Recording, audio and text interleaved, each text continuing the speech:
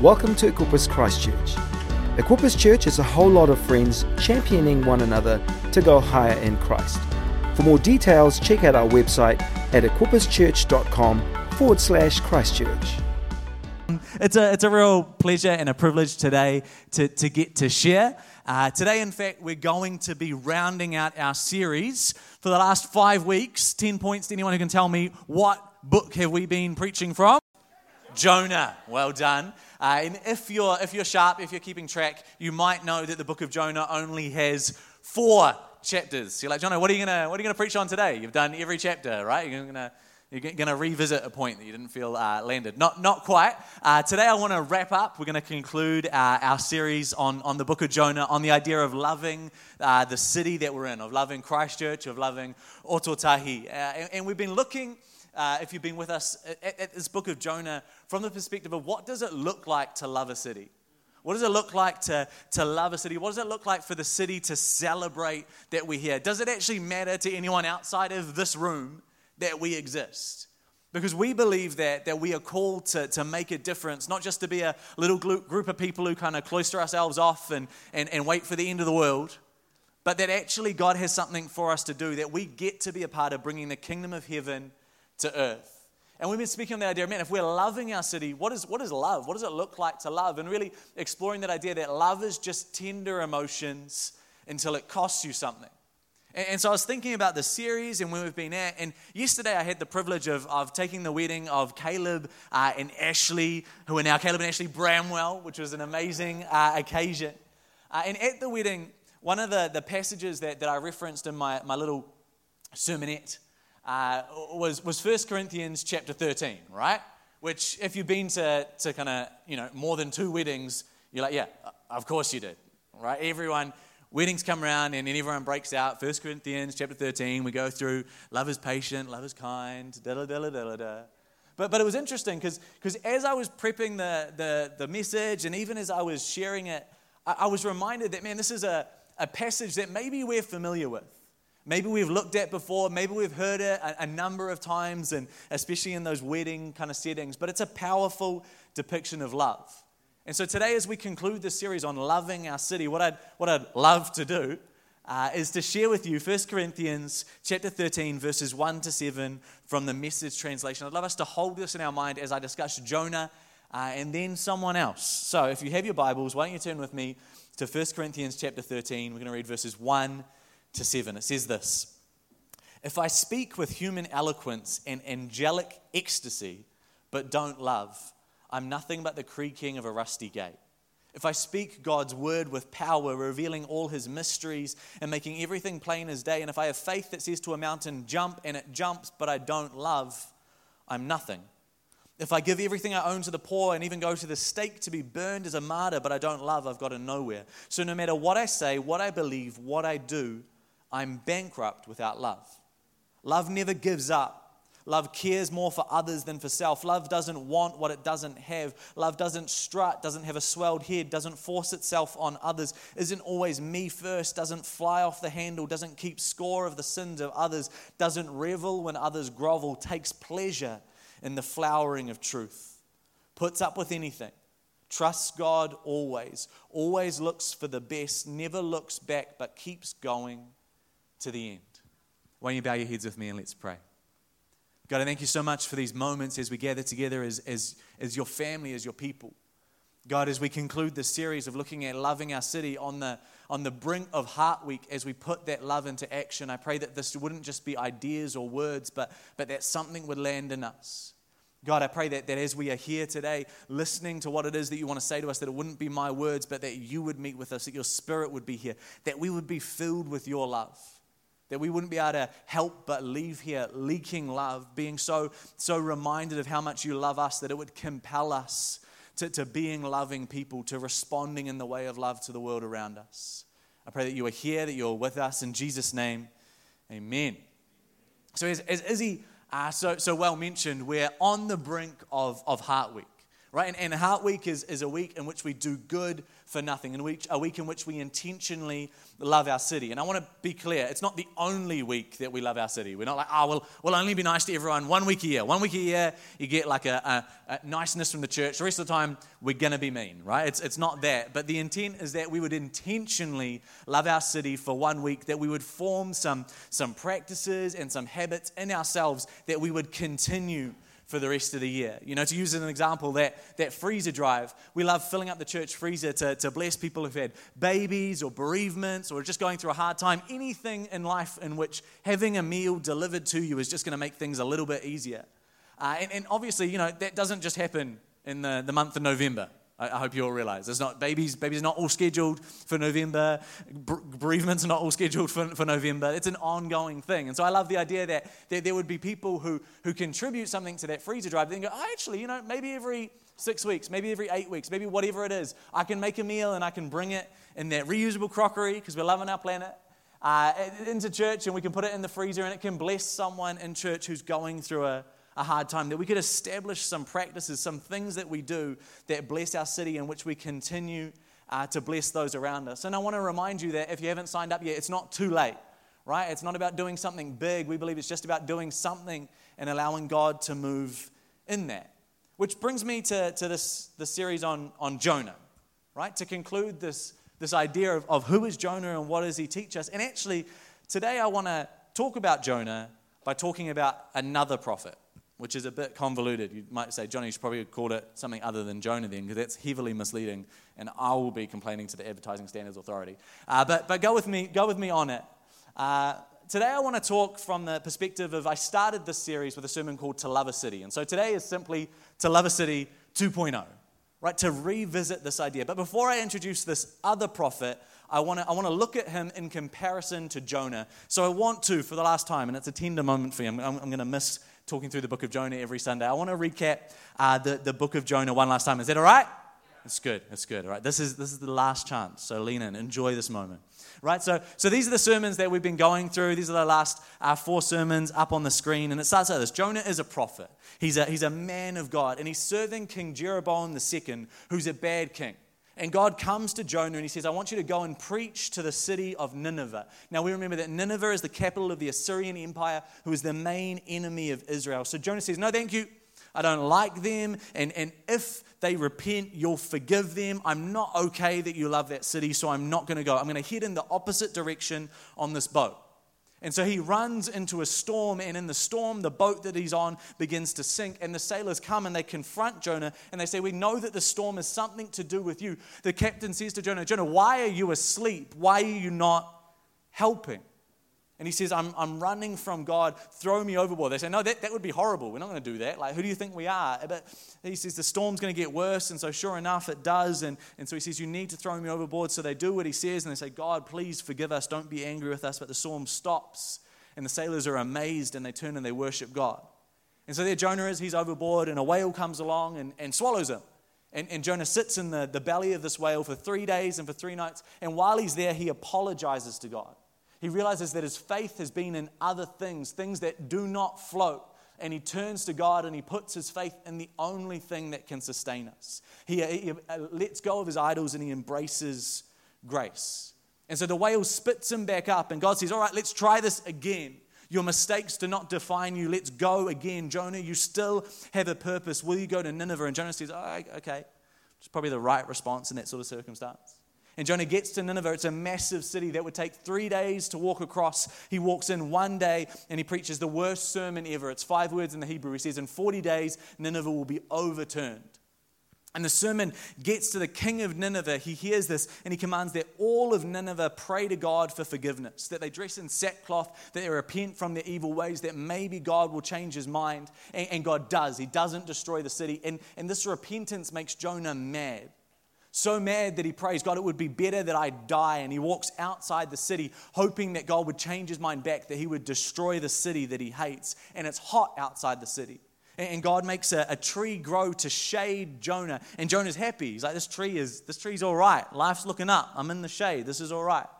But then overnight, God sends a worm that makes the tree die, and he sends a hot wind. And again, Jonah is so sad, so mad that he prays to die. And the book finishes with God asking Jonah a question: how can you care for a tree and be mad that I care for people? And before Jonah answers that question, the book finishes. It fades to black. Because the intent of the question isn't just for Jonah, it's for us. Are we all right with the fact that God loves those that we find hard to love? Are we all right with the fact that God is a God of love for all? Not just those that we find easy to love, not just those that are similar to us, but everyone. That grace is freely given to any who would receive it. That no one is so good that they do not need God's grace, and no one is so bad that they cannot find God's grace. That the moral of the story of Jonah is that even a prophet, a religious professional, can miss the grace of God, can hold on to idols and reject grace, but that God in His abundance and His mercy and His love will use the smallest act, even one that seems insignificant, to bring transformation. That He is so loving towards us that our mistakes never count us out. See, the book of Jonah is a mirror to us, to our tendency to only love those close to us, and to remind us that God calls us to more.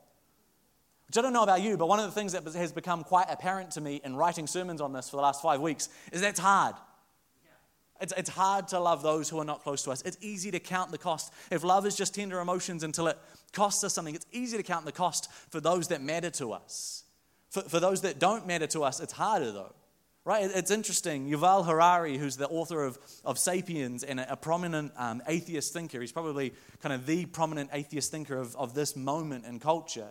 He has a saying. He says, human rights are a Christian myth.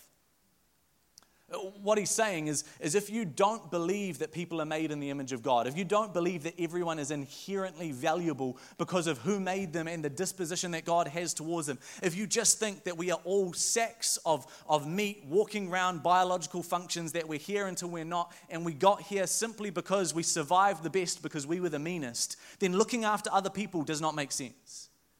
It's a myth introduced by Christianity, which says that people matter, that they're of value to God. And so if you don't believe that God is there, if you don't believe that people have intrinsic value because they matter to God, therefore they matter to us, then why would they have any value to us?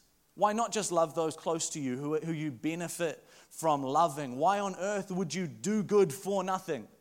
There is no advantage to that. That does not improve your ability to succeed in the world in any way. Do good for something.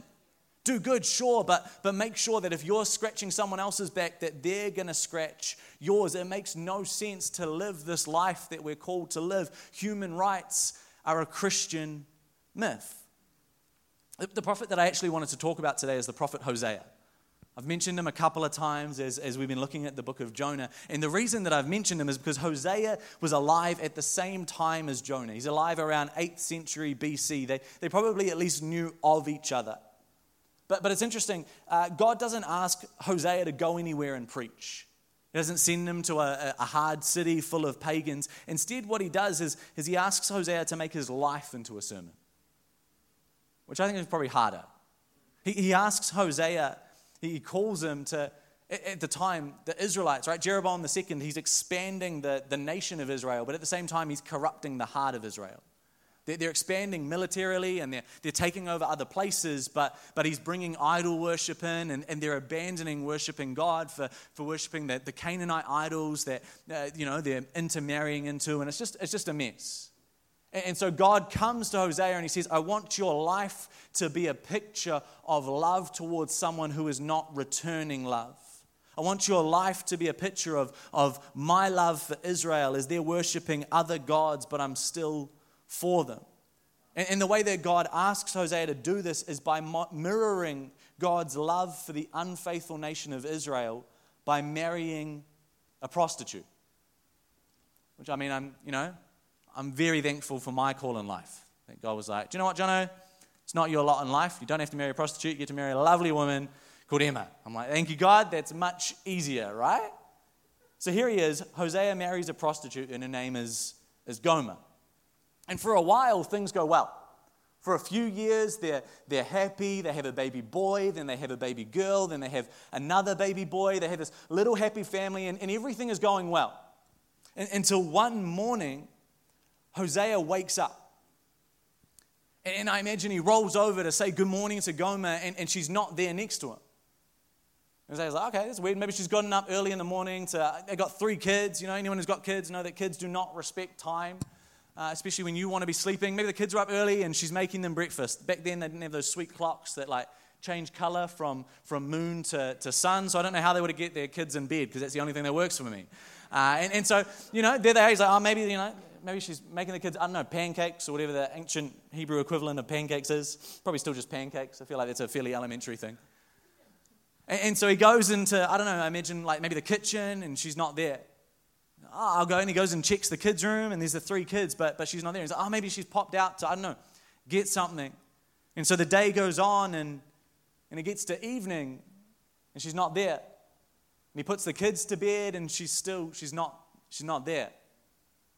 And at some stage in the day or in the middle of the night, he must have realized she's not coming back. And so here's Hosea, a single dad, right? 3 kids, and to top it off, he's one of the most famous people in Israel. His life has been established as an example of God's love. Everyone is looking at his life as a prophetic message to the nation. Everyone is aware of what's happening. He's the one that's written about in the tabloids. He's the one who people are gossiping about at the town well. He's the one that everyone is aware of. And there he is. He's meant to be the bringer of hope for Israel. And he's alone and he's embarrassed and he's ashamed because his wife, who he bought out of poverty, out of a life of slavery, has left him.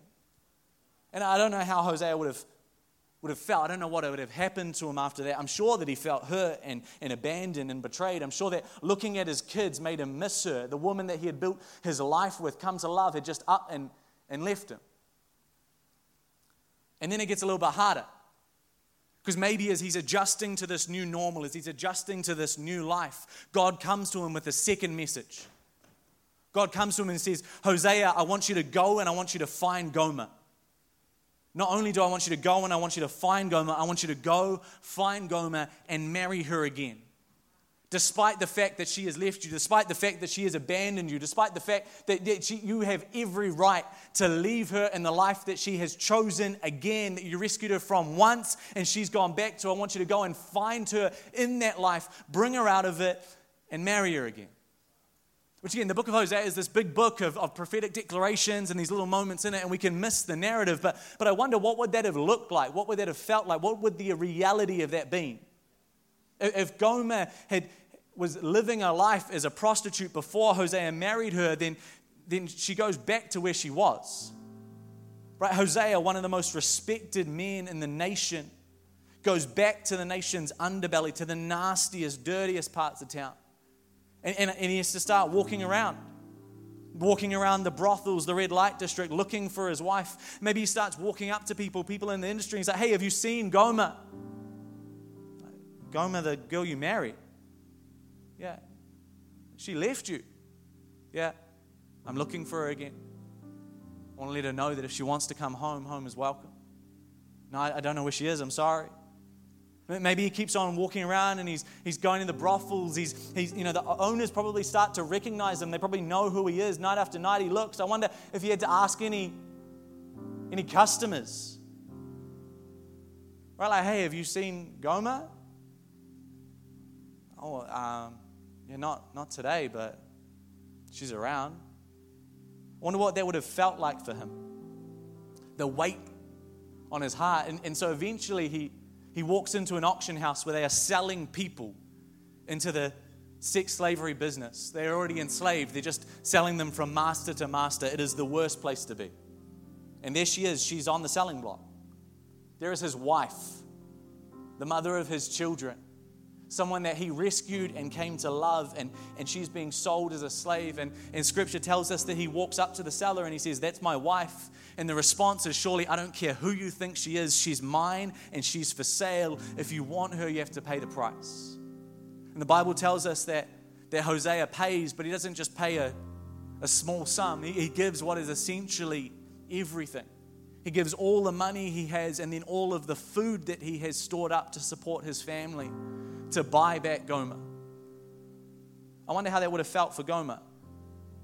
Right, there she is. She probably can't even look at Hosea. She knows that there must be something deeply hurt within her that she would leave a situation in which she was loved and cherished, but maybe couldn't receive that love, to go back to a place in which she knew that she would lose her freedoms, that she would embrace an idol, something that initially maybe she thought, it will give me everything. And in the end, as idols do, it gave her nothing. And she sees this man come in who has already rescued her once, come back and give everything a second time to buy her back, a second time to free her. And then Hosea turns to her and he remarries her.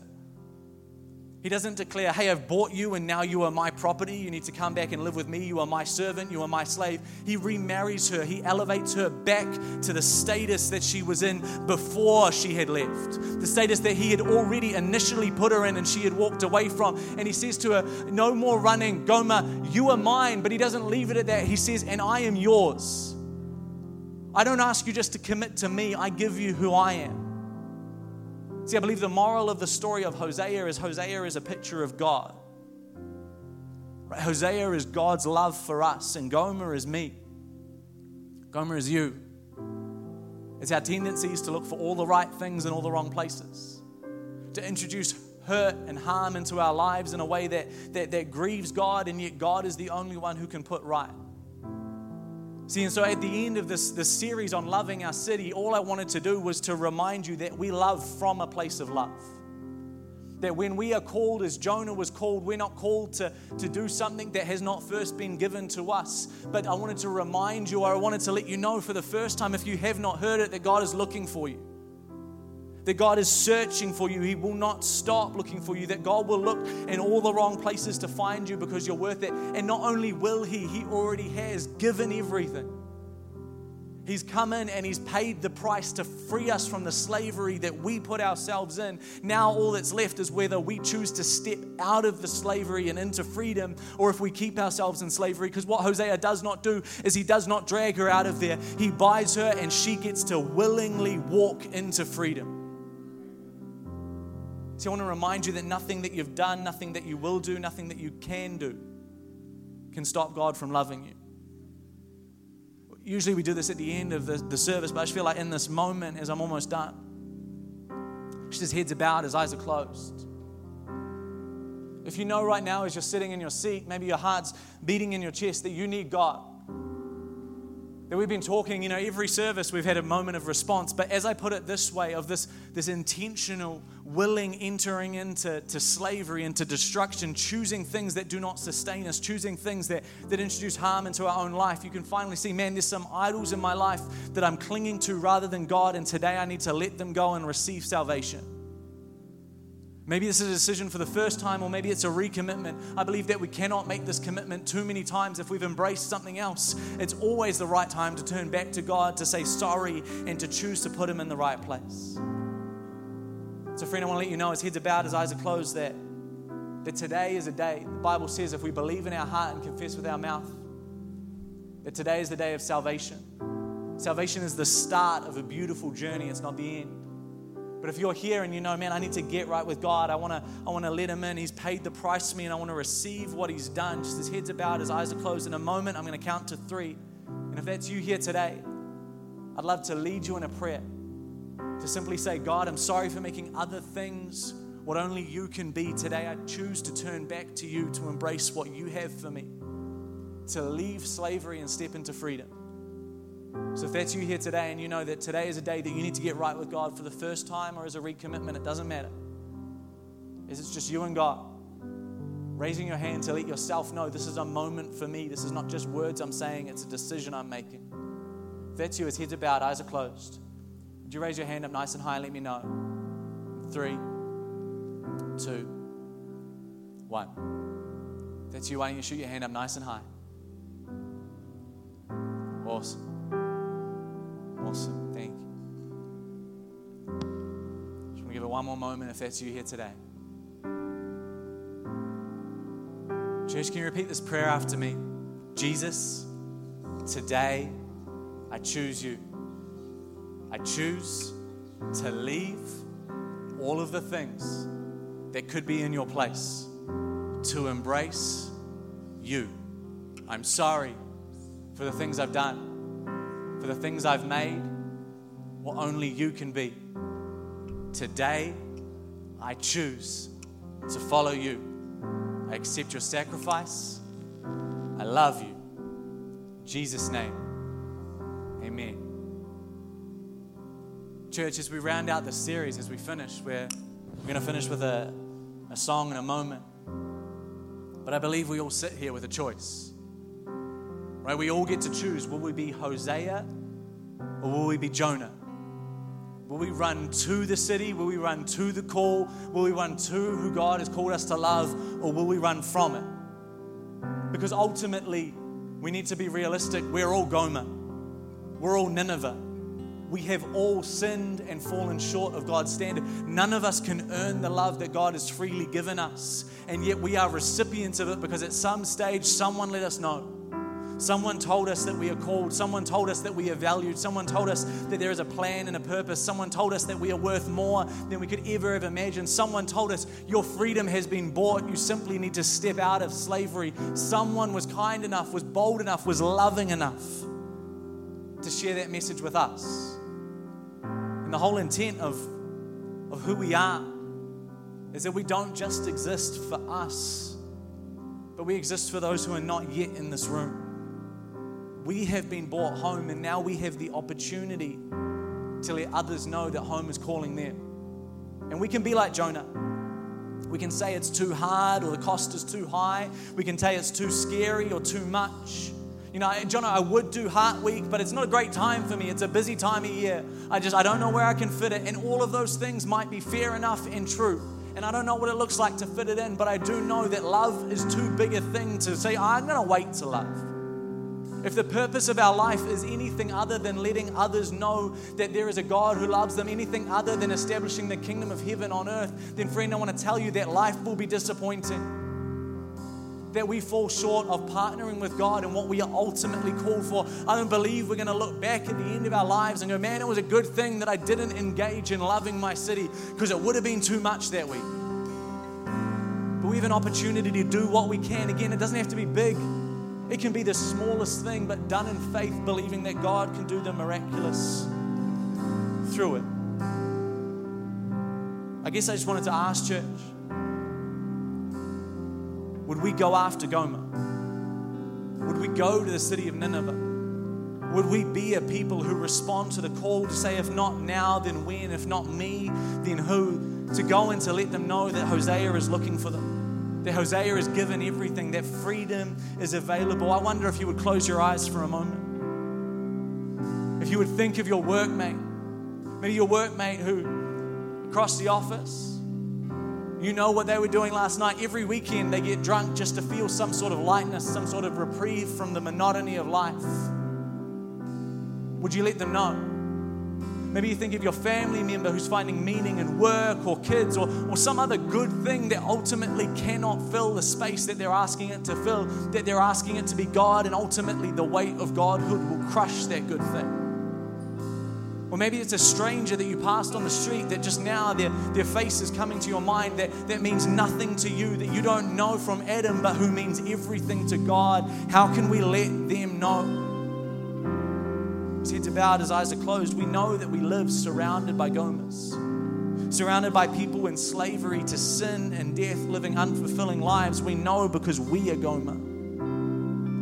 But if we're honest with ourselves, we've been Jonah, holding back, giving reasons why not, running away from call and purpose, not going to where they are, not going there in conversation, not asking that question, not offering that help because it cost too much, it took too much time, too much energy, too much emotion.